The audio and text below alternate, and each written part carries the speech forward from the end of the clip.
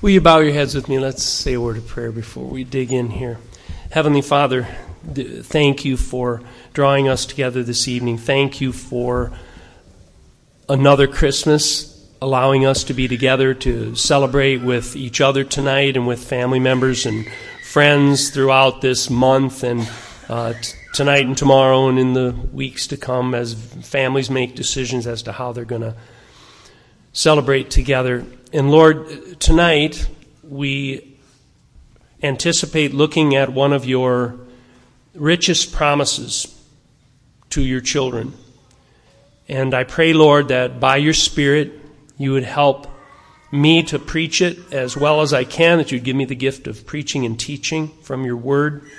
I pray that you would give each person here the grace that they need in order to receive the word implanted, which is able to save our souls, that you would perform your work in those who believe, that you would plant seeds and maybe even tonight bring some seeds to fruition in people's lives as we meditate upon your word. So Lord, bless the reading, the study, and the preaching of your word tonight, we pray. In Jesus' name, amen. All right. Now, I've got some good news and I've got some bad news. Which do you want first? I'm not going to give you a choice, because as I prepared this message, I got to, as it flowed, and I'm just going to flow through, we're going to flow through one verse tonight. And it's all going to be up in front of you. But as I did it, when I got to the bad news part of it, I just sensed that maybe it'd be better to get the bad news out of the way to begin with. Now, for most of you here tonight, there isn't going to be any bad news. And for those of you to whom there will be a little bit of bad news, that's good, as you're going to see. I tried to think of an illustration that would help us to understand why we have to do it this way, or why I think we should. And that is something that I've probably shared over the years on Christmas Eve. But when I was growing up, Christmas Eve was kind of half torture, half ecstasy. And the dividing line was 5 p.m. Because in our tradition growing up, we would open the gifts that were wrapped and under the tree. And with 8 kids, there were so many gifts. It was unbelievable. They were just all out, and we were staring at them for a month, or watching as the pile grew and just anticipating and shaking gifts and trying to figure out what might be in there for us. So we were just anticipating 5 p.m. Christmas Eve. But up until then, for a kid, that was torturous to just wait that long. So we would always be trying to think of things that would pass the time quickly. And I remember one Sunday, bear with me if you've heard me tell this story, but I remember one time going in about noonish to my mom and dad's bedroom, and in their closet, which we were familiar with because of playing hide and seek, it was a hiding place. But I went in there, and all my dad and mom's shoes were just kind of thrown into the closet, and I just sat there and closed the door, and I remember laying back on those shoes and falling asleep. And they woke me up about 5 o'clock. And I'm so glad that they did. It was one of the best naps I've ever had. It was so relaxing. The time flew by. But if they wouldn't have woke me up, as good as it was, if they wouldn't have woke me up, I never would have been able to enjoy the celebration. And that's the way it might have to be for you, or for someone here tonight. You might be here tonight, and you might need to get woke up out of your sleep of not understanding what the gospel of Jesus even is, not being able to participate in the celebration because you're literally spiritually asleep. And so let's go to the bad news first. And my prayer for you, I've been praying hard for every one of you. And so if there's anybody in here who has so far been living your life and not understood what salvation is, or what it means to be born from above, to be a new creature in Christ, if you're there, then I'm praying for you that as we talk about a little bit of the bad news, that you're going to wake up, that God's going to do that in you. It would not have been loving for my family to leave me asleep past 5 o'clock. And similarly, it would not be loving for me tonight to not share this with you. So let's start there, and then it'll be all downhill from there. So I'm going to go to number 4 on our outline. Whoa, ho, ho, Merry Christmas in Rome. Paul wrote this letter under the inspiration of the Holy Spirit to the church in Rome in the first century, people he had never met, but he just gives this 16-chapter letter to them that has so much richness in it. We've been preaching through it verse by verse for the last many months here at church, and it has just been wonderful. But here we are about halfway through in chapter 8, and what I want to do is move ahead, see if I can get to point number 4.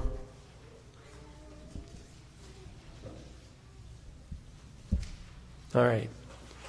So go to point number 4 on your outline. We're going to talk about the object of God's action.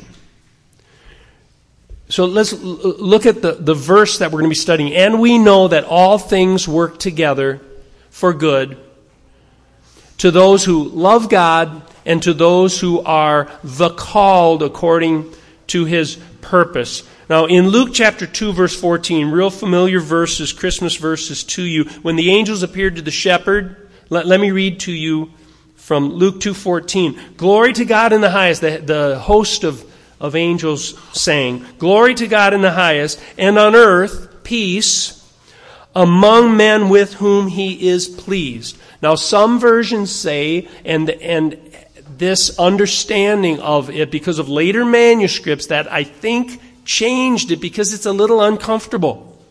Because the verse actually says, the most reliable and oldest manuscripts say, peace on earth among men with whom God is pleased, or among men on whom God's favor rests. And the misunderstanding, because of later manuscripts, is at what you've all heard, peace on earth, in the song, I Heard the Bells on Christmas Day, for instance. Peace on earth, goodwill to men. Just let's all be nice to each other. It's Christmas. Let's call a ceasefire. Some wars have had ceasefires on Christmas Day so that enemies could stop killing each other. And that's all that verse means. That's a misunderstanding of what that verse means. So, looking at this verse, what it says is, all things work together for good to certain people. Now, the promise and the guarantee and the certainty that we have in this verse we're studying tonight is for a particular group of people. We can all understand this on a horizontal level, can't we? Every one of our families here sets boundaries around the group that's going to benefit from our provision. We only give gifts to so many people. We only provide food for so many people. We have to set those boundaries, but particularly for us because we're so limited. But it's going to be family members. It's going to be friends. It's going to be insiders. It's going to be us, right? Now, if we were unlimited like God is, we could say, well, it would be nice if we could just invite everybody over for Christmas, but that really isn't the way it works. Now, for God, there are those on the outside. There are those who are... And if you're on the outside, if you're here tonight, and the Holy Spirit's moving in your heart, and you're realizing, maybe I'm not in the in-group. If you're sensing that, you're not able, the person on the outside is not able to experience the blessedness of God's kingdom. Because that person is still living in sin. They're still separated from God. They're outside of the family. They just are. I was that way. You were probably that way at some point in your life. You were still enslaved to sin. You were still continually seeking fulfillment and happiness by satisfying the desires of your flesh. Maybe you're here tonight and that's still your life. And yet you've believed the misinformation that when Jesus came, He just saved everybody and it's just goodwill. Let's just be nice to each other.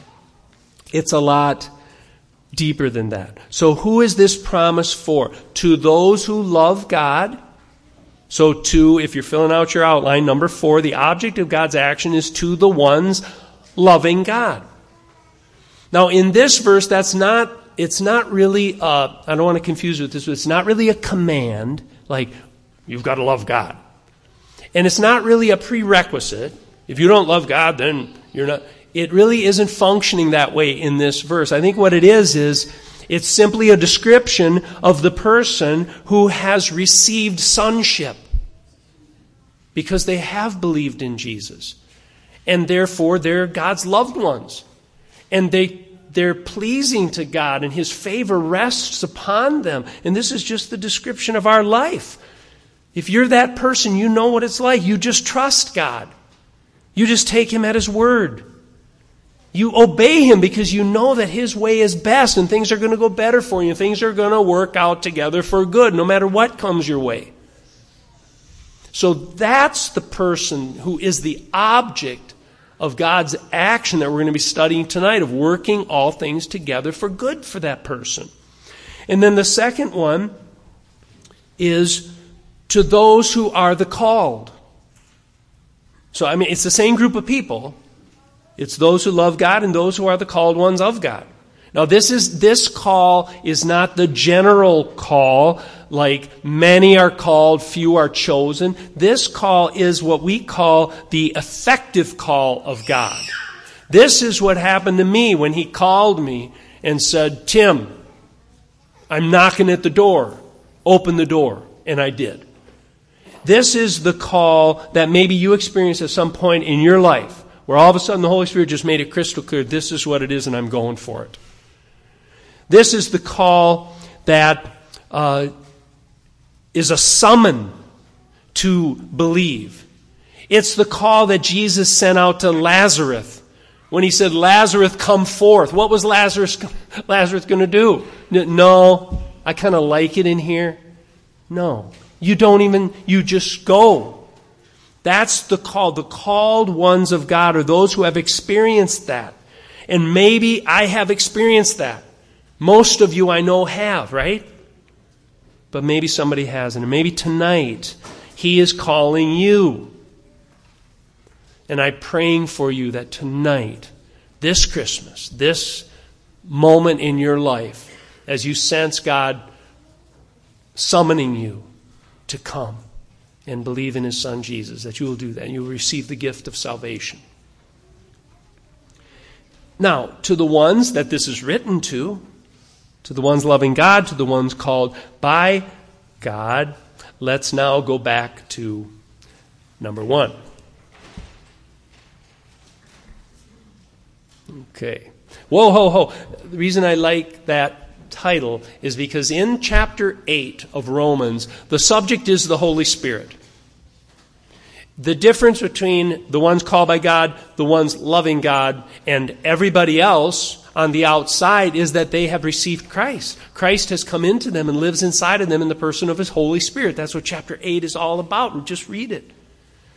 And so we've seen that there's a sadness in the world today. We're told that in chapter 8 that the whole creation is groaning for salvation. It's the sad music that's playing behind all of the joyful stuff. It's always there, isn't it?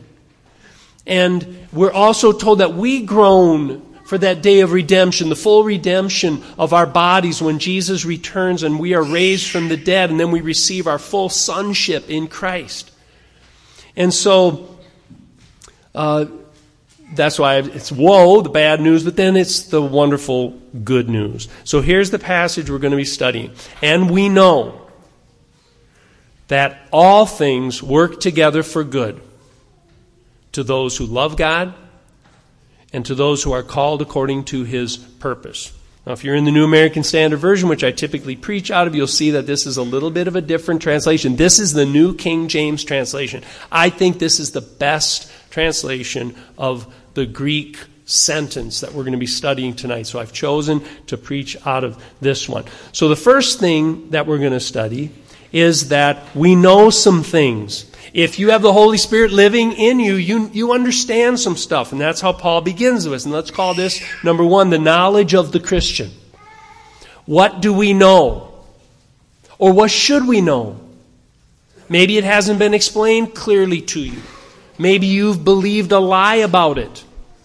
but there are some things that we need to know if we're going to live a joyful, free life while we're on this earth. So the knowledge of God's children. What we know to be true, what we understand and we accept as true, we believe, and then that necessarily determines all our attitudes and all of our actions. Doesn't that make sense? What you believe, you act upon what you believe. So how do we know what we're going to study tonight is true? Well, because God's Word says so. And the Holy Spirit's ministry in the context here, the Holy Spirit will be moving in your heart, and He will be comforting you in the midst of some hard stuff that some of you are going through today. The Holy Spirit will be convicting you of the truth of this and giving you certainty. And the Holy Spirit will be doing His ministry of encouragement. He's the one who comes alongside you and speaks words of encouragement to you. He's the Paraclete. His work of illumination. Oh, I never thought of it that way before. Thank you, Lord, for clearing that up for me so I can believe that when I'm under stress. He'll do His work of intercession that we studied last Sunday. The Holy Spirit will groan with words that are with groanings that are too deep for words for us when we don't know how to pray. Some of you are so stressed out right now you don't even know how to pray. Isn't it good to know that that's okay? The Holy Spirit's filling in all the gaps. The Holy Spirit knows what's in your heart. God knows, and He's doing that beautiful work of intercession for you. So just rest in Him. Now, we're going to come back to that more after we discover what it is that Paul says we know. And we know, secondly, the scope of God's action. And we know that all things work together for good. The word all, if you're taking notes, you could write above all things. The word all is pan, like panoramic views, you can see everything. Ta is what? Things. Most of you listen to me preach know ta is things. So panta is everything. All things. So what's he talking about? Good things? Yeah, obviously. What about while we're in this world and we are groaning because of sin and the consequences of sin and the decay that we see all around us and the disease and the death and the drama, and the perpetual struggle with temptation, suffering, every kind of trial that we face. Come on. Let's be honest. Life can be pretty hard. There's this sad music that's just playing all the time. And so, does it include that stuff? Does it include your past? Does it include things that were done to you? Things that you did to others? Does God work all that together for good? Yes. What about today? What about those memories that you have, the regrets that you have? The weaknesses that you live with every day and you're just so painfully aware of. And the war that is constantly raging within you with your own flesh and your repeated failure to do what you know you should do but can't.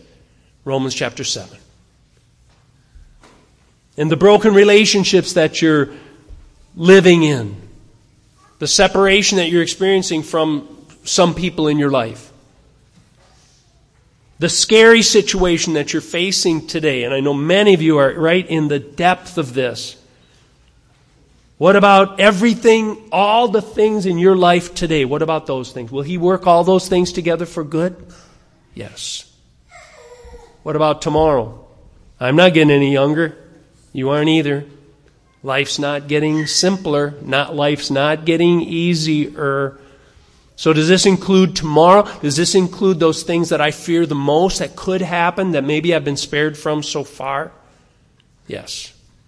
All things work together for good. And that leads us to something else that we know that's in this verse, and that is the nature of God's action. And we know that all things work together for good. This word work together is fascinating. I've been overhearing a lot of recipe sharing this Christmas. I don't bake myself. I just smell it and then I eat it. But lots of people around me do a lot of baking. I know a lot of you, that's your thing. And thank you. But when you're baking, I hear the recipes. So you got to put a little bit of this, a little bit of that, and you throw it all in the bowl and you mix it all together, right? And it's like kneading dough that you've put all the essential ingredients in, and then you're just there and you got to just keep working out. That's exactly what this word working together means. It's hand mixing dough. It is literally, we insert he works together, God works together. That's implied because the word simply means it all just comes together. And so he works things. And it's not just, this is another misunderstanding people have. It's not just, well, things have a way of working out. Yeah, they do. Things blow over. Storms cease. The smoke clears. Yeah, it's going to do that. And you've learned how to cope with things. But that is not what Paul's talking about here. Paul is saying that all of the things in our life, every single last detail is actually in the bowl. And it is in the hands of your Creator. And He is mixing it all together. And He's working it all together ultimately for good.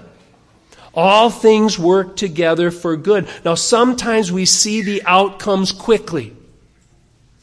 When the Apostle Paul wrote to the Philippians, he was in prison in Rome. But he said to them in chapter 1, he said, "Now I want you to know, brethren, here's something you need to understand, that my circumstances, being in prison, have turned out for the greater progress of the gospel." He could already see it. He said, "So that my imprisonment in Christ has become well known throughout the whole Praetorian Guard." The Roman army is hearing about Jesus. "And that most of the brethren," so the Christians in Rome at that time, "most of the brethren, trusting in the Lord because of my imprisonment, have far more courage to preach the word of God without fear." So Paul saw immediately, although being in prison at his age, probably about my age, being in prison wasn't part of his retirement plan, but he could already see God was using it. And so sometimes we see it that way, don't we? Other times, sometimes we don't see it for much later. William Barclay wrote, "We don't need to be very old to look back on life and see that things we thought were disasters worked out for our good. Things that we thought were disappointments worked out to greater blessings. We can look back and we can see a guiding and a directing hand in it and through it all." I'm sure you've experienced that.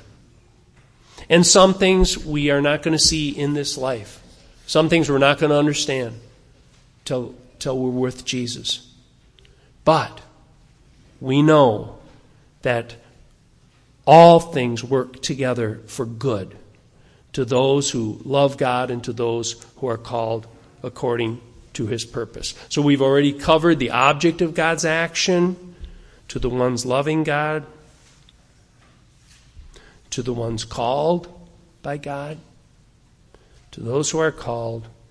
Now finally, let's look at the last thing that Paul says we know, and that is the goal of God's action, according to His purpose. We know that God has a purpose. And people, I will give almost everybody credit for this. People just do have, if they've been raised in the church at all, they do have an understanding that that something bigger is going on than what I'm in right now. And so I'm thankful for that. I want them to hone in on that and tweak it and really understand this stuff clearly so they can love God and really walk in obedience to Him and live life in a way that they can experience God's blessings more fully. But I think most of us do understand that God has a reason for this. All of our suffering, as we've studied, is temporary. It is short-lived in light of eternity. And it's all purposeful. God is using it to test our faith and to produce endurance.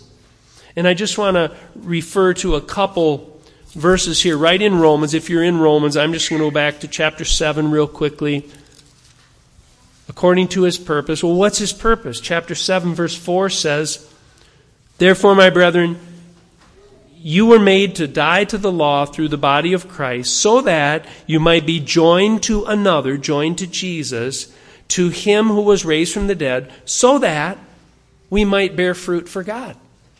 Your suffering is an opportunity to bear fruit for God, isn't it?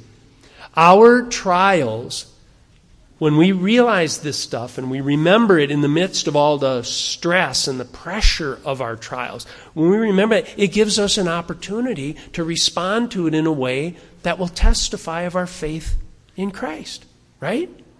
So rather than me, I just want this to change so it goes away and everything goes smoother for me so I'm happier, if I embrace that trial and say, I've got to endure this rightly, so that it gives me an opportunity for people to look at me and say, wow, look how she is handling that. Look how he's handling that.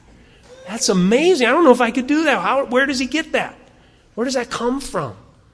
And then they realize it comes from his or her relationship with the Lord. So, and then I'll move forward back to chapter 8. Look at verse 19. "The anxious longing of creation waits eagerly for the revealing of the sons of God." So it's patiently waiting for Jesus to return. Verse 23. "Not only this, but also we ourselves, having the first fruits of the Holy Spirit, even we ourselves groan within ourselves, waiting eagerly for our sonship, the redemption of our bodies." We're just waiting for the second coming of Christ. Verse 29. "For whom He foreknew," we'll study this in a week or two. "For whom He foreknew, He also predestined to become conformed to the image of His Son." So He predestined that these trials in our lives are the tools that God will use to make us more and more like Jesus. That's His purpose. And we are called according to that purpose. Not so that everything goes perfect for us, but so that we become more and more like Christ. So, according to His purpose. Short term, and then chapter 12, verse 2. "Do not be conformed to this world, but be transformed by the renewing of your mind," which I hope is happening tonight, "so that you may prove what the will of God is, that which is good and acceptable and perfect." So, according to His purpose, what ultimately we're looking for is full and final redemption. When Jesus returns, we're raised from the dead. That's when it all will be perfect. But for now, here we are. And we're in this body. And we're on this earth. And it's the way it is. And that's your family. That's your immediate family. That's your extended family. Those are your friends. This is your responsibility. And I know enough of you to know the heaviness of that tonight. I know what some of you are going through, and I can just extrapolate that to the rest of you and just imagine what some of you are living with today. And so, I ask you tonight, those of you who are the loved ones of God, and you love God, and you've been called according to His purpose, those of you who have done, has God ever ignored you? Just think about this as you try to endure the pressure that you are under tonight. And it's only Christmas Eve. Christmas is coming. So, has God ever ignored you? No. You might have felt like it, but He didn't. That's not true. Has God ever not listened to you? No. Doesn't matter how you feel. He's there. He is listening. Has He ever been unfaithful to you? No. Has He ever been stingy with His grace? No. Has He ever been unwilling or unable to help you? No. So what a precious gift this knowledge was to the church in Rome at that time. Persecuted Christians, just like you and me. Christians who got sick. Christians who had loved ones who had passed away.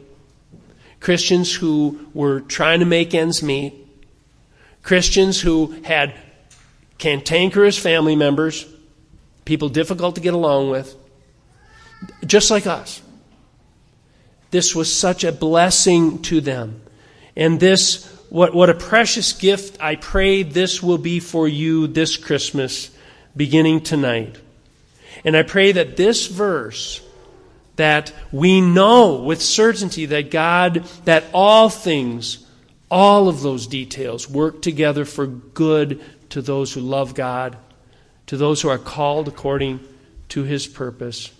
And I pray that this verse, as you meditate in just a moment, would just bolster you up for what is yet to come tonight and tomorrow and next weekend and the year to come, the new year.